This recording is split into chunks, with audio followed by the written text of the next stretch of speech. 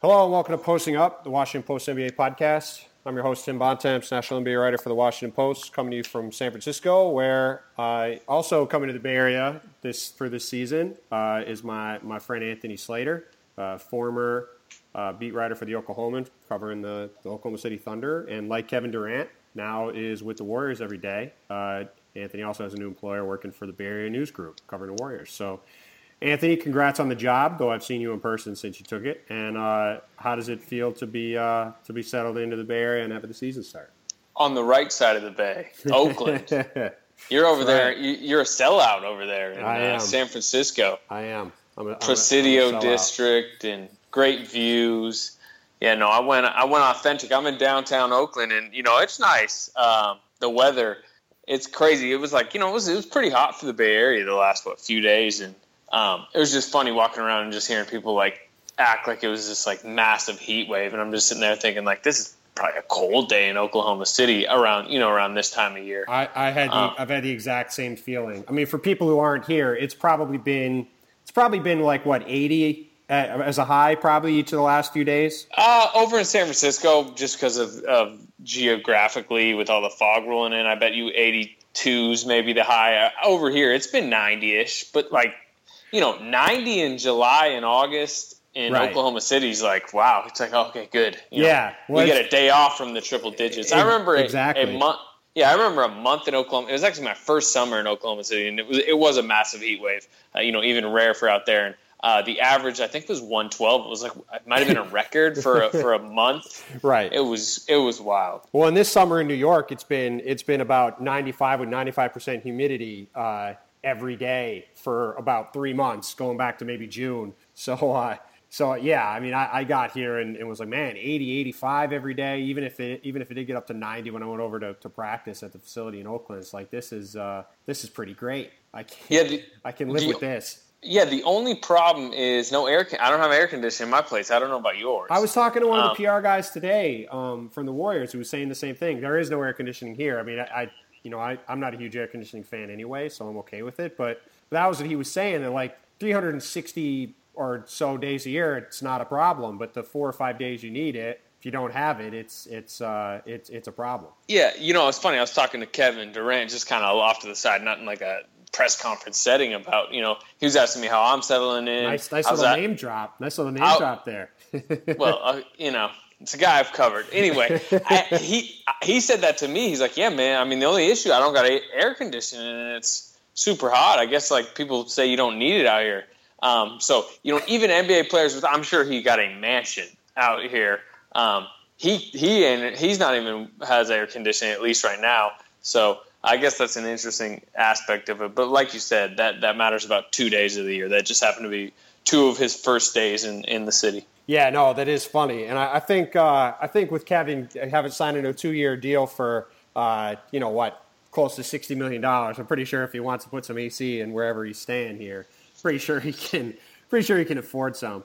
At least a fan. Go down to Target and get a couple fans. Right? Yeah, no, exactly. That's great. That's really funny. All right, so I mean, we've obviously hinted around a little bit, but you covered the Warriors. I'm sorry. You covered the Thunder the last several years. You were there for the great playoff run last year, and that we both covered that. Both that fantastic series between the Spurs and the Thunder in the Western Conference semis, and then the series between the Thunder and the Warriors in the Western Conference Finals. And we spent probably a month hanging out, and I think we both had the same feeling when that Thunder Warriors series ended, which was that, all right, after this, it's kind of hard to see Kevin leaving.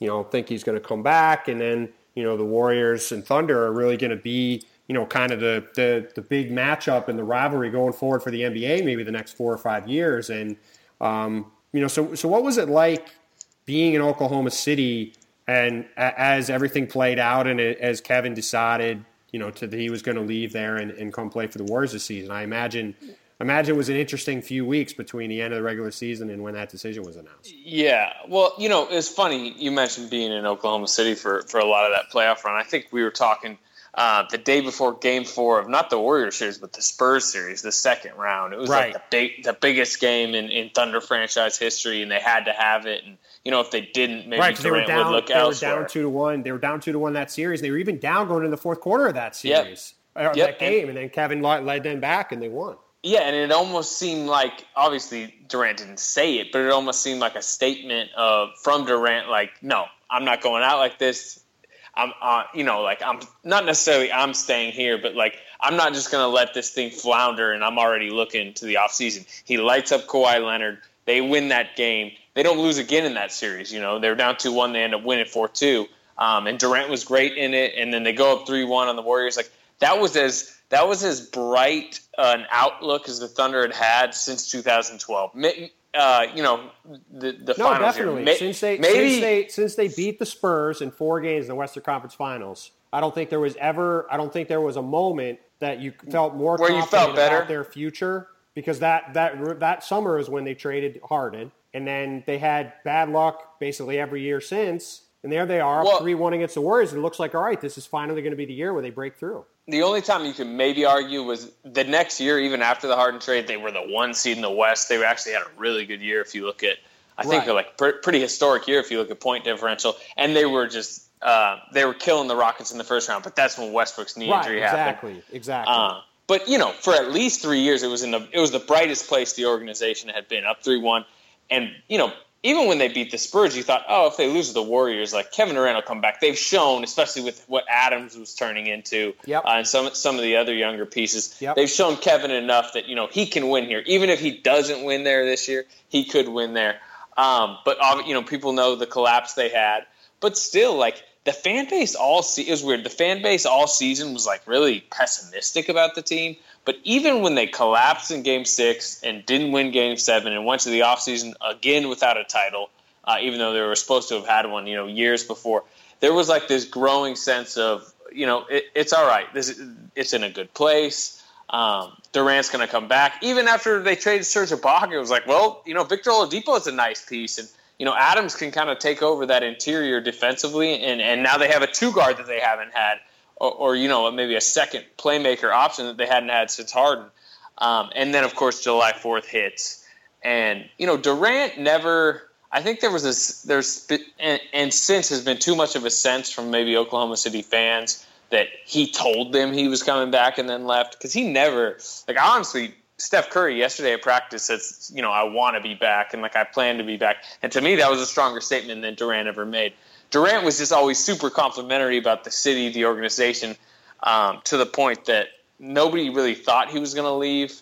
And so he also did a really good job of tamping down talk about it. He kind of had a boilerplate answer everywhere he went, and that kind of allowed him to avoid some of the circus show stuff that went on, say, when LeBron was a free agent in 2010, where it wasn't the same kind of circus everywhere he went. He just kind of said, I like playing for the Thunder. I like this. This is a great organization for whatever team the reporters were asking him about. He kind of just said the same thing about everyone, and that kind of prevented it from becoming a bigger story than maybe it could have been.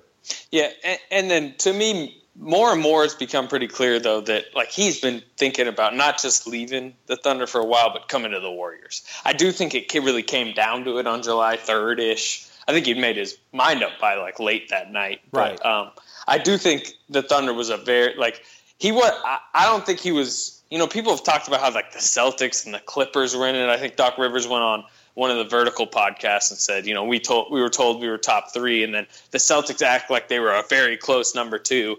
That to me, I think is a little too much. I think it was Thunder and Warriors Agreed. Down to the wire. Yeah, I agree.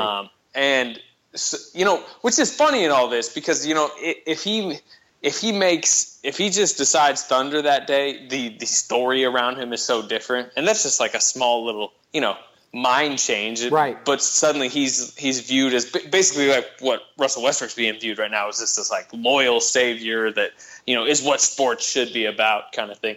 But I mean, not to get too deeply into that, but I don't have a problem with Durant leaving at all. Obviously, the only thing that I still kind of don't understand or would criticize him about is just how he left. Like, he didn't do it like the decision, like LeBron did on national TV to kind of do that to Cleveland. But I just thought he slipped out the back door way too quietly and non-graciously, which he never expected out of Durant. Let me play devil's advocate to that. What would have been the better way to do it? Okay, so you know how Al Horford. I'm not saying you're wrong either. I'm just. Yeah, curious. no. I just want to discuss this quick. You know how Al Horford did a big back page ad thanking Atlanta Hawk fans, right. And let's not even act like he had near the connection that as Durant did to Oklahoma City fans. Dwayne Wade, I think, just did a billboard. Was that right? Right. So it's less the actual way he announced the move and how he handled free agency, and more that he never really acknowledged anybody after doing it. He just kind of left and did. No, he did 300 words on Players Tribune that clearly wasn't written by him. Right. And he really, since, he talked a little bit in Vegas when I kind of pried some stuff from him about his time there. But look, and I'm not and then people will say, well, why would he? I've got this question on the radio before when I've talked about this. They said, they burned his jersey and there was a guy, out in front of his house with like a for sale by Coward sign. So if those are the fans, like, why should he have a heartfelt goodbye? My thing is, like, those are idiots. There's idiots in every fan base. Right. There are hundreds upon hundreds of, really good people within the community that they didn't go on social media and bash him. They didn't burn his jerseys. They were just super sad. Like, that city was devastated that day. Kevin Durant spent 9 years playing for the Thunder. Yeah. The least I think it's a fair thing to say. The least he could have done is to pay for an ad in the Oklahoman to say, look, I'm sorry this happened this way, but I want to thank you for 9 great years. Or he's a smart guy. Like, sit down and spend a day of your summer writing something. Like, himself with his voice writing something about, how much the city meant to him. But even if he didn't do that, at least if he does like the ad thing and at least acknowledges the place that he'd been, I think that's even enough. Just an acknowledgement of the people who had spent 9 years rooting for him. Like, I don't think that's asking too much to just say a little thank you to the fans there. You don't have to say anything more than that. But I'm with you. I think that they deserved at least a chance to hear that. And to me, maybe we're on the wrong track here. Like, the fans, to me, maybe that isn't as big a thing. But how about the organization as a whole? Like, he probably should have maybe had a long phone conversation with Russell Westbrook before the news broke. Well, that whole thing is weird, right? Let's talk about that. Like, Durant has said multiple times that he, Nick Collison and Westbrook and Durant, kind of the three guys that had been there forever, went and had dinner back on like June 28th, I think, or so, before in LA started. About 3 days before. Right. But then Westbrook doesn't come to the presentation with the team, which was weird. I know later that Sam Presti said that he met with him, he didn't want to bring him again, but it still was weird that he didn't their go. whole thing, the one thing I would argue with that is, like, other teams were trying to convince them, hey, this is what it would be like to be here. Here's how Andre Iguodala and Stephen Curry interact. Here's what they'd think. The Thunder's whole thing was like, why do we need to bring Russell Westbrook thing? He spent 8 years with Russell Westbrook. He knows Russell Westbrook. I'm not saying that it's the worst thing ever that they didn't bring him. It just was odd that he didn't go. Like, you could still go and be like, hey, I still want, I know we talked a few days ago. I'm not saying the Thunder didn't, botch this at all, or potentially. Right. I'm just saying, at this point, I'm not even talking about should he have stayed, should he go. I'm talking about you've decided you're leaving. Right. Now call Russell Westbrook and give him 20 minutes. No, I agree. I was getting to that. What I was going to say was, it was weird to me, whoever's call it was, whether they didn't ask him or Russ said he didn't want to go or they didn't think he needed to go, whatever. It was a weird look for him not to be at their presentation as the other top guy on the team. Then Durant comes to Oakland for his introductory press conference. It says that he talked to Russ. Russ later said he didn't talk to him at all. Durant's reference talking to him a few times. Yeah, okay, so maybe that's what the thing is. But it has been kind of a weird – that whole storyline has been very odd, the relationship between those two guys. And I can only imagine – what the first couple games between them are going to be like. The weird thing to me is now it's become a everyone knew they really weren't close the whole time. Right. And it was like, look, they weren't BFFs, especially in these last few years, because, Russ had a wife, Durant had his friends and his posse, and like they weren't just always together, but on the road they'd be together sometimes. They had lockers next to each other for 8 years. Durant was, they'd be sitting there joking all the time after games. Like, these guys were close. They went to every press conference together for 8 years. Like, those guys, they're not, like you said, they might not have been best friends, like, say, LeBron and Wade, but they also weren't mortal enemies by any stretch. I mean, they got along. A month or 2 months earlier, Durant had publicly, remember when he blasted Mark Cuban in a press conference? That happened like 2 months earlier. Yeah. So,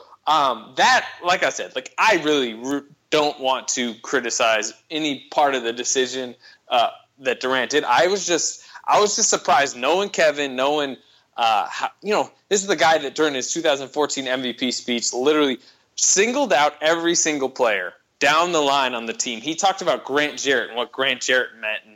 And I mean, this is his MVP speech. Grant Jarrett's played like 40 minutes in his entire NBA career, and he was out of the league. Like he's a guy that's always very conscious of other people's feelings, and so like I always envisioned, okay, he might leave, but if he leaves, wow, he's going to leave like super graciously. Right. But whatever, it's done. There's going to be this like WWE feel around Thunder Warriors this season, and Durant versus Westbrook really forever, kind of like a Kobe Shaq type of thing. And, yes. That's fun too. So I'm excited. Now I'm out here covering the Warriors, covering Kevin. So I'm excited about that. Well, I was talking to Joe Goodman the other day on the podcast about what he covered that whole LeBron era Heat team, and I was talking to him about what it was like kind of being around that team when every day, everywhere they went, the country just hated their guts and wanted them to lose every game. And I know this is going to be a similar feeling for this Warriors team when they go anywhere. Today we were at practice and Draymond Green's talking about how he got booed in L.A. with Team USA. Even though Draymond was funny today. Draymond was very funny. That was my first taste of being a beat writer covering Draymond. And, although I guess media day too, where I thought he spoke well about the Kaepernick thing. But he's funny. He's a funny guy. He doesn't shy away from the microphone or the spotlight, but he. Well, I'm just good. But to his not only was his reaction today funny, but it was like to me it seemed kind of real. It's like is his mentality and the mentality they probably have to have this season, where it's like go ahead and boo us, but like. It doesn't matter. I mean, if we just win, what can you say? Right. No, and that's the only way they can handle it. And I've said a bunch of times, I think that the animus they're going to face all season is probably going to be their biggest challenger, because they are significantly better than every other team talent-wise, even the Cavs. And if they don't let that stuff get to them, like that, I think that Heat team pretty clearly did in 2011. LeBron during the finals really kind of melted down. I think in large part because of the pressure that was on him from all the venom that he received for the prior 12 months after the decision. But I was talking to Joe about that Oklahoma game, the game in Oklahoma City in February. I mean, that's a Saturday night game. The first game back in Oklahoma City. It's a Saturday night, 8 o'clock start in Oklahoma City, in an arena that already before was a crazy environment that was, maybe the craziest in the league. To now have that be, to now have that as the setting for his first game back, I really can't imagine what that scene is going to be like that night.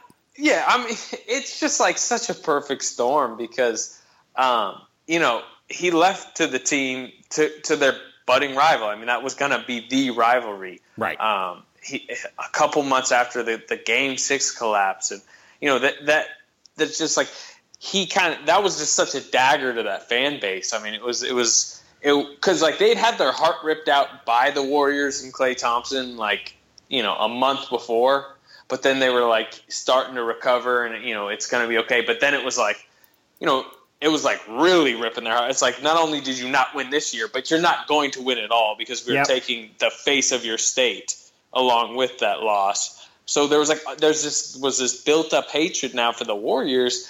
And then but even once he left, I was like, you know what? I think it's going to be like half boos, half cheers. I wouldn't be surprised if like Sam Presti and the Thunder have a video tribute for Durant. And, I was like, and time will kind of heal it a little bit where I think most people will realize how much he did for the city, the state, everything. Look, it's it's like everything else. Time, even for situations like this. I mean, time heals all wounds. So. Yeah, and I do think eventually it will. Like 3, 4, 5 years down the road, I think he'll have these tribute videos, and I think people will eventually come to cheer him there. And I do think he'll get his number retired at some point, That'd be crazy probably after he retires. Crazy. Yeah, but the way he left and what we were talking about earlier, like that fan base is mad at him, and he hasn't really done anything to patch it up. He went on Bill Simmons' show recently, which was a very interesting interview. But Bill Simmons is kind of, and the Thunder fan base has kind of,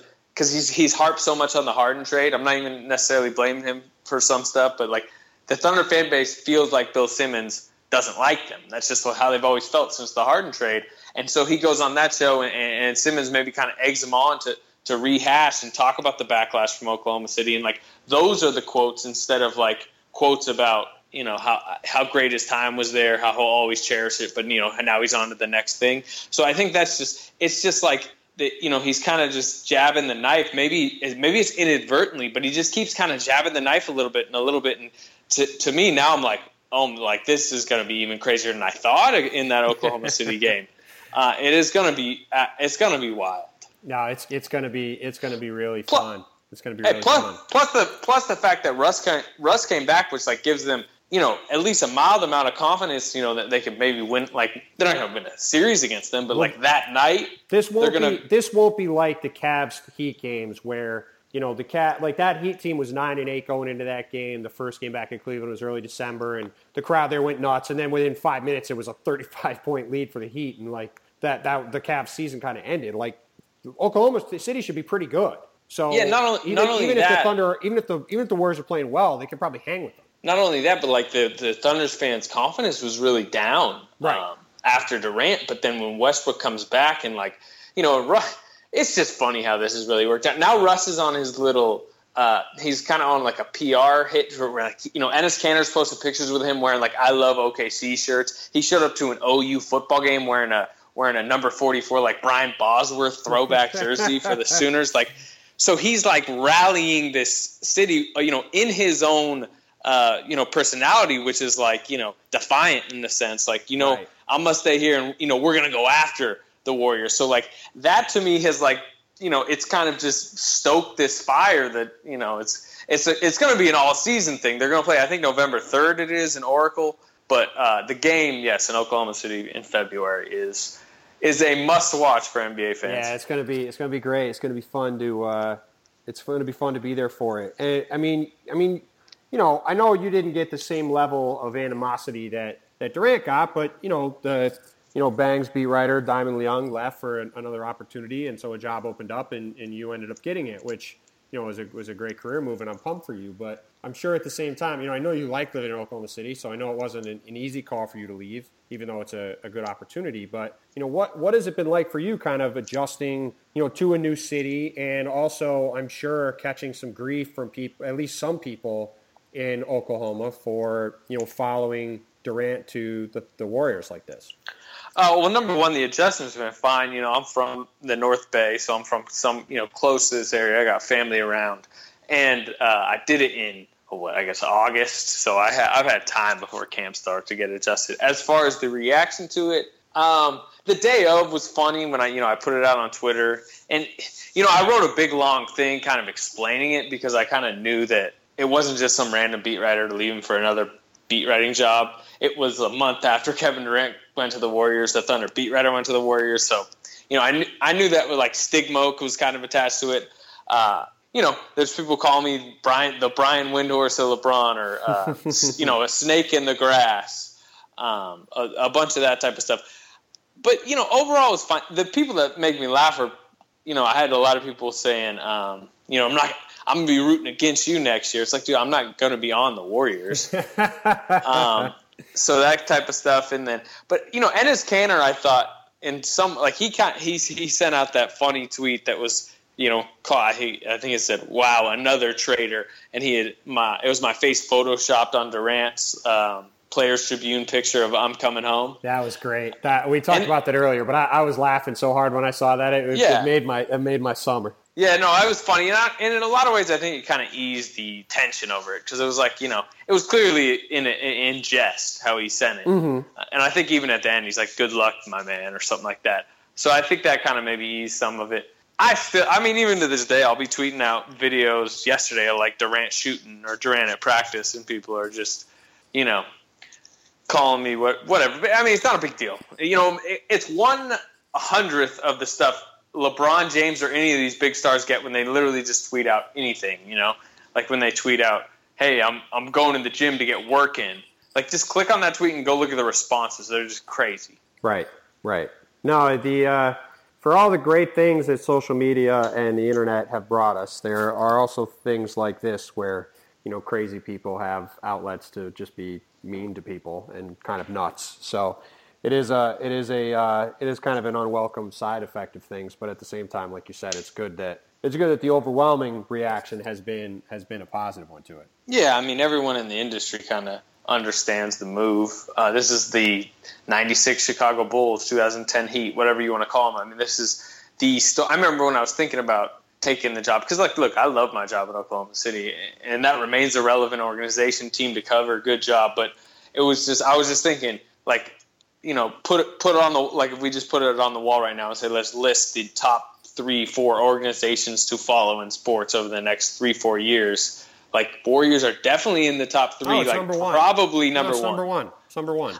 I try not to say that for sure because it's, we cover the NBA, so it's clearly the top NBA team. It's the number one team, period. Look, for football teams, like all football teams are important, and maybe in the aggregate covering a football team like, say, the Giants or the Cowboys or somebody is a bigger deal, but the Warriors are going to be the team, especially this season. I think the next couple seasons, they're going to be the team in sports. They are. They're going to be the thing that drives the conversation for years to come.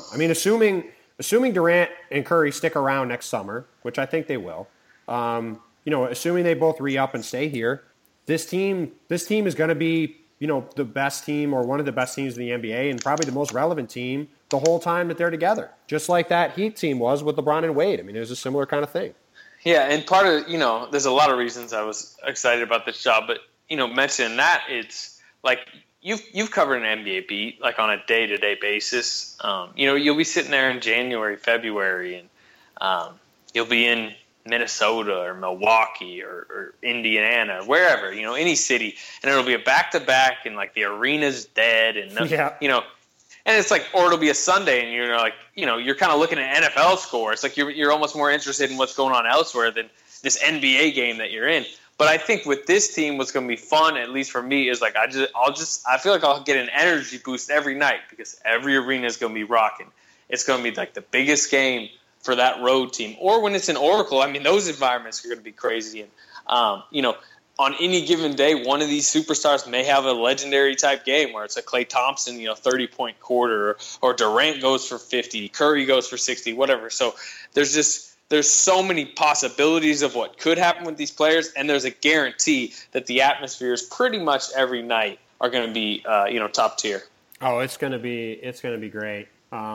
It's really going to be fun. I'm very excited about the whole thing. I think it's going to be really neat. I actually moved out here too. For the year because I think it's going to be a really neat thing to be around. How much grief you get for that? I've gotten a little bit. For the most part, I think people have been pretty good about it. Most people have, like you said, thought it's pretty cool or a good idea. There frankly was an article written today by an outlet that had some inaccuracies in it that was kind of just amusing because they could have just called me and said, "Hey, what's going on?" and I could have told them. But no, overall, I think like you. I think people see the Warriors and go, yeah, if you can cover them, I'm not covering them per se like you. You're going to literally be with them every day. But, the more you can be around this team, the better because they, for better or worse, they're going to be the dominant team in the NBA for, at minimum, the next 9 months and probably a lot longer than that. I got a question though. When you saw the media day picture of the Brooklyn Nets, those 5 guys standing next to each other, who I can name about one of them, you felt no desire to rush back and make sure I'll tell you what, you're following that team all year. I I obviously took this job last November, so I spent most of last season not around the Nets anymore. But, it was very weird to see that picture because it was 3 years ago that they had that starting five of Joe Johnson, Darrell Williams, Kevin Garnett, Paul Pierce, and Brook Lopez. And Jason Kidd was the coach. And I mean, that season was completely insane. It's just hard to believe. It was, yeah, it was just completely insane. It's hard to believe. It's hard to believe that it's only 3 years ago that all that happened. I mean, it's just, or less, between 2 and 3 years ago. It just feels like it was 30 years ago. Yeah, that thing melted quick. Yes. I mean, so many things happened, and Kate obviously left under a cloud. And I mean, it's just hard to believe that all of that happened in such a short amount of time. I mean, and I think that's something that people need to remember about this too, is like, I kind of wrote this the other day, like, think about the Heat, right? I mean, it was 6 years ago that the Heat started, and now none of those guys are on the team anymore. I mean, 6 years isn't that long, and that entire team is gone. I mean, it is probably think something about the to Thunder, remember, right? The team I discovered, right? The Thunder too. Like in 2012, that was 4 years ago too. Like 4 years ago, the Thunder have James Harden, Kevin Durant, Russell Westbrook, Serge Ibaka. They're all under 24. Might all have been under 23. They were 23, 24, yeah. Right. So it's like you look at them, you go, okay, this group is going to be together for 8, 9, 10 years. They're probably going to make 4 or 5 NBA finals, maybe win a few championships. Like, this is the next dynasty in the league. They never got to another finals, and now they're all gone. I mean, it's other than Westbrook. And, I mean, who could have, he could have left this summer if he told the Thunder he didn't want to sign. And look, everyone. He could still leave next summer. I mean, that is the thing about Westbrook. Like, yes, he signed. Yep. Yes, he re-upped with them, and he, he's back for another year with a big raise. But they're in the same boat with him a year from now that he's in today. So he could easily say a year from now, yeah, I'm going to leave, and then bounce. Yeah. To me, I agree with you there, and like there shouldn't be any certainties. I don't think anyone should be trying to pencil this Warriors team in for like 3-4 straight titles. We just know it's going to be really fun this season and probably for the next few. Right. But beyond that, there are definitely no guarantees in sports. There's no guarantees even if they have some of these players that there's not health issues. There's not, some of these core players maybe start to decline a little bit. Another freaking super team pops up in like Minnesota or wherever. Sure. But I think we know right now, barring health issues this season, is going to be crazy for Golden State. Yeah, no, it's really going to be something. Now what do you as you get into the season and you're starting to cover this team, what are some of the stuff that you're going to be looking for in terms of, when the preseason games start, in terms of fit and rotations and that kind of stuff? Like what are some of, like, what are the 2 or 3 things that you really want to try to get nailed down in terms of how you think it's going to work as we get closer to the start of the season? Well, I think like the core guys are going to be great. The one thing I'm looking at with them is, how does Kerr fit them into their substitution patterns? Which one of them is like maybe primarily the second unit leader? Like, that seems pretty obvious to me that Durant's going to wind up being that guy, right? A lot like you. I mean, that would seem ideal because he, as much as he wants to talk about playing the right way, and part of the reason he moved to Golden State was because of their style of play. Like he likes the ball. Yeah, he likes his isolations, and you know what? He's good at it. Yes, he is. So it's kind of hard to cover a 7-foot guy who can shoot the lights out and dribble the ball. Yeah, yeah. You don't think he still wants his 3-4 mid post isolation touches per game, and that to me seems like the perfect time. And that to me shrinks the amount of adjustments that need to be made by this roster because Klay Thompson already knows how to play with those lineups with Curry and Draymond and them. I think if you just kind of make Durant the primary second unit guy. Anyway, that's maybe the one thing. But the truth is, are we going to really realize that in preseason? They're only, I guess Kerr said they're only playing 20 minutes tops. Right.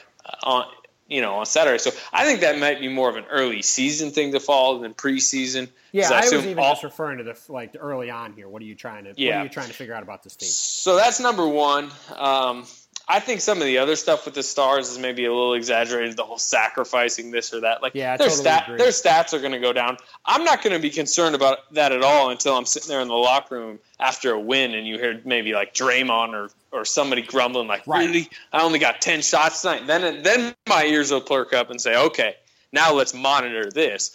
But other than that, it's maybe the non-sexier parts of this roster I'm looking at, which is I think they really need one or two of these young guys to, arise, because they don't have any money the next few years to go out and spend it on anyone. They need these guys on cheap contracts. I'm talking Damian Jones, who probably won't be back till December with a pec injury. McCaw, Kevon Looney. They need one or two of these guys to hit as like a rotation player that's growing and getting better. Because other than that, they're just going to be picking off these guys past their prime, David West, Zaza Pachulias. So just watching those three, those younger guys, Ian Clark, they're talking like they're high on right now. And then the big man situation. I think Zaza obviously was a steal at the money he got. But is he as good as he was in Dallas last year? People say he wore down at the end of the year. I'm kind of looking forward to seeing how he looks. David West, Varejao. I mean, it doesn't seem like an ideal big man rotation. So just kind of monitoring how much they have left in the tank. Yeah, no, I think that's a good point. And, I think you're right about the Stars. I think a lot is being made of not very much in terms of how much they have to sacrifice because, look, Curry's going to get his because he's going to have the ball all the time.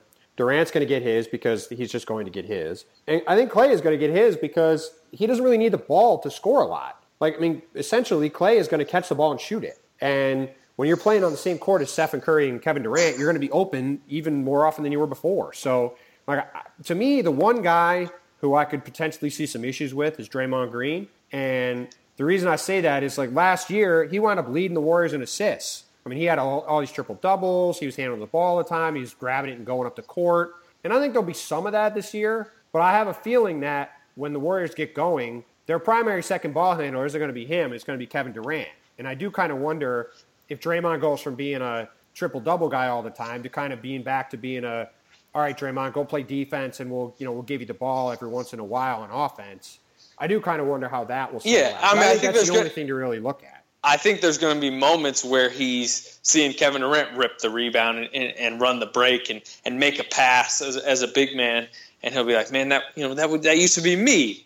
I used to be doing that more often." Right. Or the one thing that could become interesting, because a lot of the truth is with a lot of these guys, they're not necessarily looking for stats. They just want to know they're important and on the court. What if there's times that Kerr says, you know what, Livingston's really playing well. Let's go with Durant at the center. Let's go a different small ball lineup where it's Curry, Livingston, Iguodala, Durant, and Klay Thompson. Right.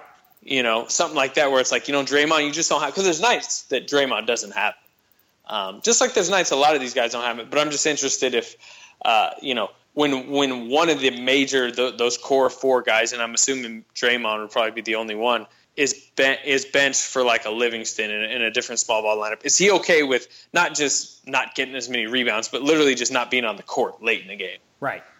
No, I totally agree. But again, all this stuff, kind of like the stuff that Draymond was talking about today with the fans. If these guys are winning games and there's no problems from that standpoint, a lot of this other stuff isn't going to matter. I mean, anytime stuff really starts cropping up, in terms of touches or crowd issues or all that stuff becomes right. When you start losing games, as that's when the trouble starts. If you're winning games, especially with a group like this, it's a pretty experienced group at this point. Not a lot of young guys. It's going to be. I think it's going to be hard for that stuff to really crop up unless these guys really struggle. Especially because look, they know that they're the ones that brought Durant. They're the ones that kind of initiated this. If they don't go to the Hamptons and it convince him that it was going to be okay, then he wouldn't have come here. So, they kind of made their bed in a sense. So They can't complain about it. Draymond Green can't look down the bench and see David West, who's probably made, 20 less million than he could have the last couple of years, sitting next to him. And he's starting to complain because, he didn't close on one particular night in Minnesota. It's definitely going to be interesting to follow, but I don't – and like you said, unless they really struggle, which I don't think anyone's really expecting, I don't see problems popping up. But if they do, then we could be talking. Well, I'm sure the first month or 6 weeks is going to be interesting because it always is. And then, they'll settle into a routine, and then they'll probably just start smashing people. I mean, if you go back and look at the Heat in 2010, you look at the Cavs when LeBron got back there, that's kind of the formula, right? I mean, it takes a month to kind of get settled in, and then you get going. That'll happen even if these guys are winning games. They're still going to have moments where weird stuff happens because it's just what happens. If I had to predict it, I think they're going to come out hot. I think Durant is going to come out immediately wanting to prove to people. Agreed. And I think he's going to score big. And I think they're going to be like the 08. I think they're going to be a lot more like the 08 Celtics than either of those LeBron teams. Well, the way I kind of see it going is, like I said, they come out big. I don't think they're going 24-0, but I think they're going to rattle off a lot of wins early on. And then as it kind of gets towards second, third month of the season, I think they're going to start resting guys. Not maybe not whole games, but bigger pockets of games. I think they're going to say, "Hey, McCaw, you may be struggling, but they need to get a good look at Patrick McCaw. Damian Jones is back. Maybe they give him some minutes and battle through struggles and maybe pile up 3 or 4 more losses than they would have last season while they were chasing that record. And I think they'll have some mid-season struggles, but I think they're mature enough to know that that's fine.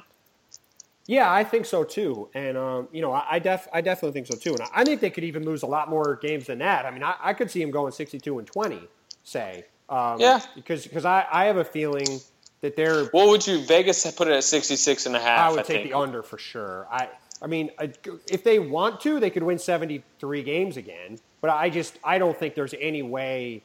I'd be very surprised if they push it that hard.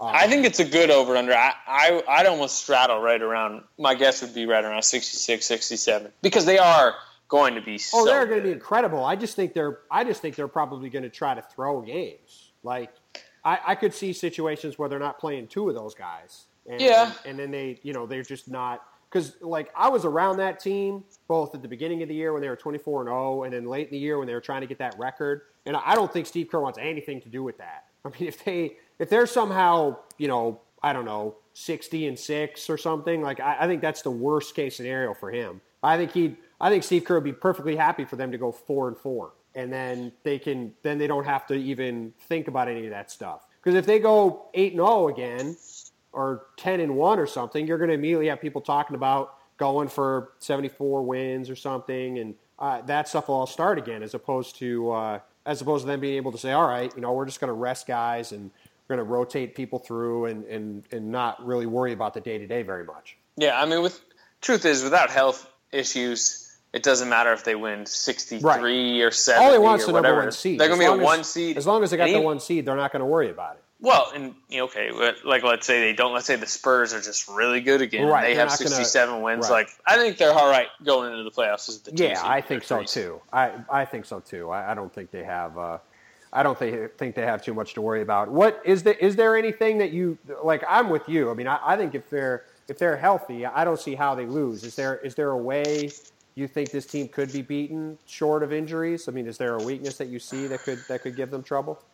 Just in a series, if LeBron is big time again and Durant's just like, like the moment maybe gets to him. I mean, we were talking earlier about when LeBron switched to the Heat. I mean, this was right around the same age. Yep. LeBron switched to the Heat and he kind of had that really bad finals his first year. Yep. If just maybe the weight of it all gets to Durant. I think if the Cavs can trade Kevin Love, I think they could maybe have the pieces to make that a fascinating series. Well, the whole thing is like, how do you guard the Warriors right now? It's like it's the small ball. We're going super death or death lineup on steroids, whatever you want to call it. I think maybe the Cavs have the best pieces to defend that, right? Okay. That's where the love part comes in, because if you have Tristan Thompson, LeBron, J.R. Smith, Thompson on Green, right? LeBron on Durant. Then J.R. on Clay. J.R. could stay with Clay. You've got Kyrie on Steph, which is obviously a problem. But you could also move Kyrie over to Iguodala if you wanted to. They're basically one more perimeter player short. And if they could turn, like the trade that I've always had in my head is if they could go to the Celtics and get, say, Jay Crowder and Avery Bradley, right? and then all of a sudden you've got 2 more guys that can defend on the perimeter, and then you could throw out some combination of, even if you wanted to sit Kyrie then, I mean, you probably wouldn't, but I mean, if you had some combination of those 6 guys between Kyrie, Bradley, Crowder, Smith, LeBron, and Thompson, maybe you played LeBron at center in that lineup, and not have Thompson play. But that's a team that could potentially man up with them. But I think because like last year, basically the Cavs bet on Harrison Barnes not making threes, right? I mean, that's essentially what happened. They said, we're going to let Harrison Barnes and Andre Iguodala hit threes, and if they do, they're going to win the title. And on top of everything else that happened with Steph getting hurt and with Draymond, with his extracurricular activities in Game 4, Harrison Barnes missed a ton of wide open threes in Game 5, or they win Game 5, and Iguodala hurt his back, so then they were both non-factors offensively the last 2 or 3 games of that series. And yeah, I mean, if that changes, then Kevin Love can't guard anybody, and then they lose. Yeah, I mean, I think the plan this year for teams against that lineup will be funnel it to Draymond and Iguodala. Obviously, Draymond's more skilled, especially as a playmaker, than Harrison Barnes is. But I mean, it's just wild for me to think about. I mean, because like we already talked about how like tough the court is to guard for defenses when the Splash Brothers are out there. Teams already couldn't guard their death lineup last year when those guys were healthy and playing well. I mean, they already couldn't guard it. I mean, how are they going to guard this one? Who are the 3 best shooters in the NBA? Steph Curry, number 1. Steph and Clay are 2 of the 3. I mean, you could make an argument for a few guys for the third one. I mean, Durant's in the conversation. You could say Redick. You could say Kyle Korver. But I mean, Durant's in the top 10. If I added like ability to get his shot off too, I mean that's where Durant I think separates from those guys. Is like he can do the curl around stuff. You could easily make an argument they have the 3 best shooters in the league. Or at worst, it's 3 of the top 10, and it's probably 3 of the most of the top dangerous. 5. Right. I'd say 3 of the most explosive shooters in the league. That maybe the 3 that like at any moment one of them can just hit 4 straight threes on 4 straight possessions, and it's a 12-0 run by a single dude. That like those 3, maybe the top 3 that can do that, and it's scary. It's just scary to me for defenses that were already like there was already talk about how this is the rarest thing they've seen trying to cover these 2 guys, and now it's like okay, let's throw one of the most lethal scorers in NBA history, a 7-footer that releases his shot about 8 foot 6 inches from the floor, and he's a sniper. Like they're going to be good. I think you're right. I think I'm confident in agreeing with you, and they're going to be good defensively too. No, they're going to be in key moments. Yeah, they got all. I mean, that's the thing about that death lineup. Like nobody talks about that, but they've got when those. I mean, they can essentially switch 2 through 5. Or at worst 1 through 3. I mean, they can go 1 through 3, 2 through 4, and 3 through 5. I mean, they can. They're just so long, and I mean, we saw in the Western Conference Finals how deadly Durant could be on defense when he ramps up, and I mean, that's only going to be exacerbated when he doesn't have to carry a load offensively anymore like he did in Oklahoma City. Yeah, I think that won't show until the playoffs. Oh, sure. I mean, like we talked about, but when it gets turned up to the highest level, that's when, I mean, I just, how do you score with them and how do you score on them? Yep. I just, to me, health.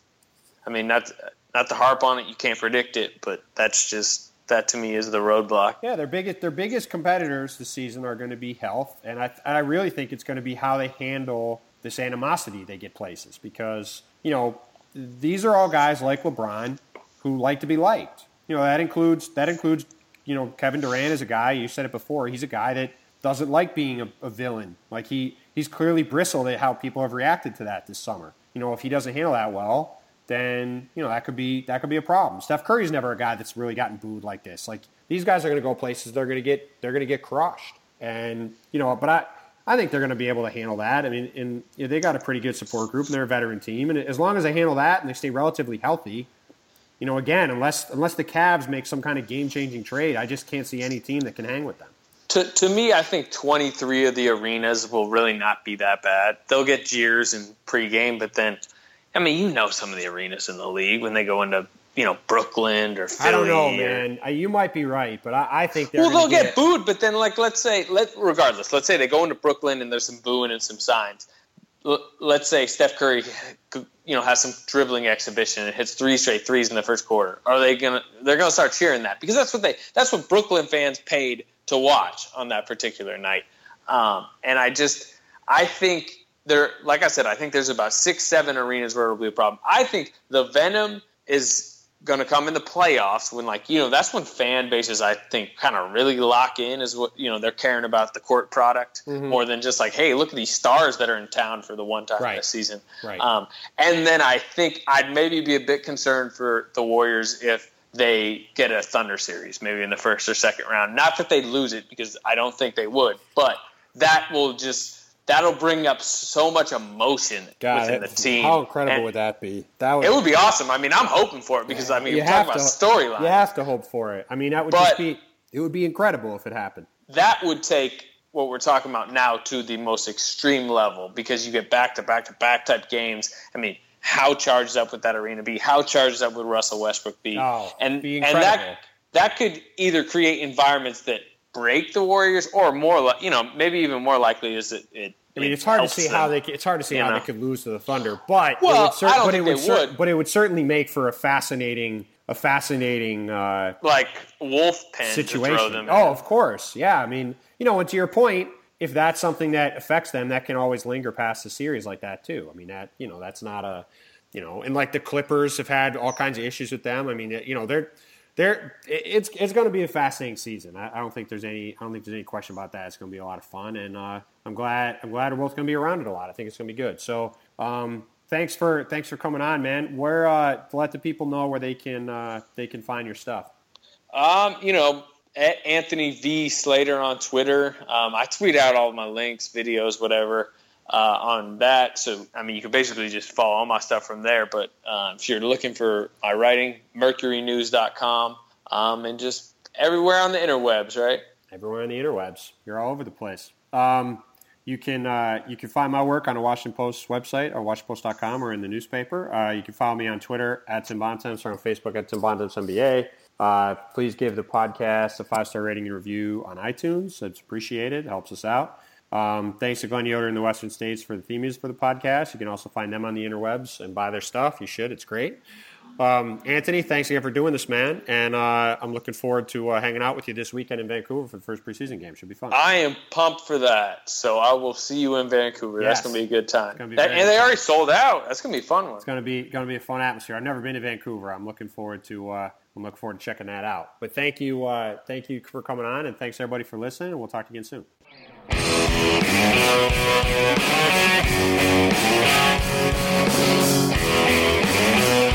back.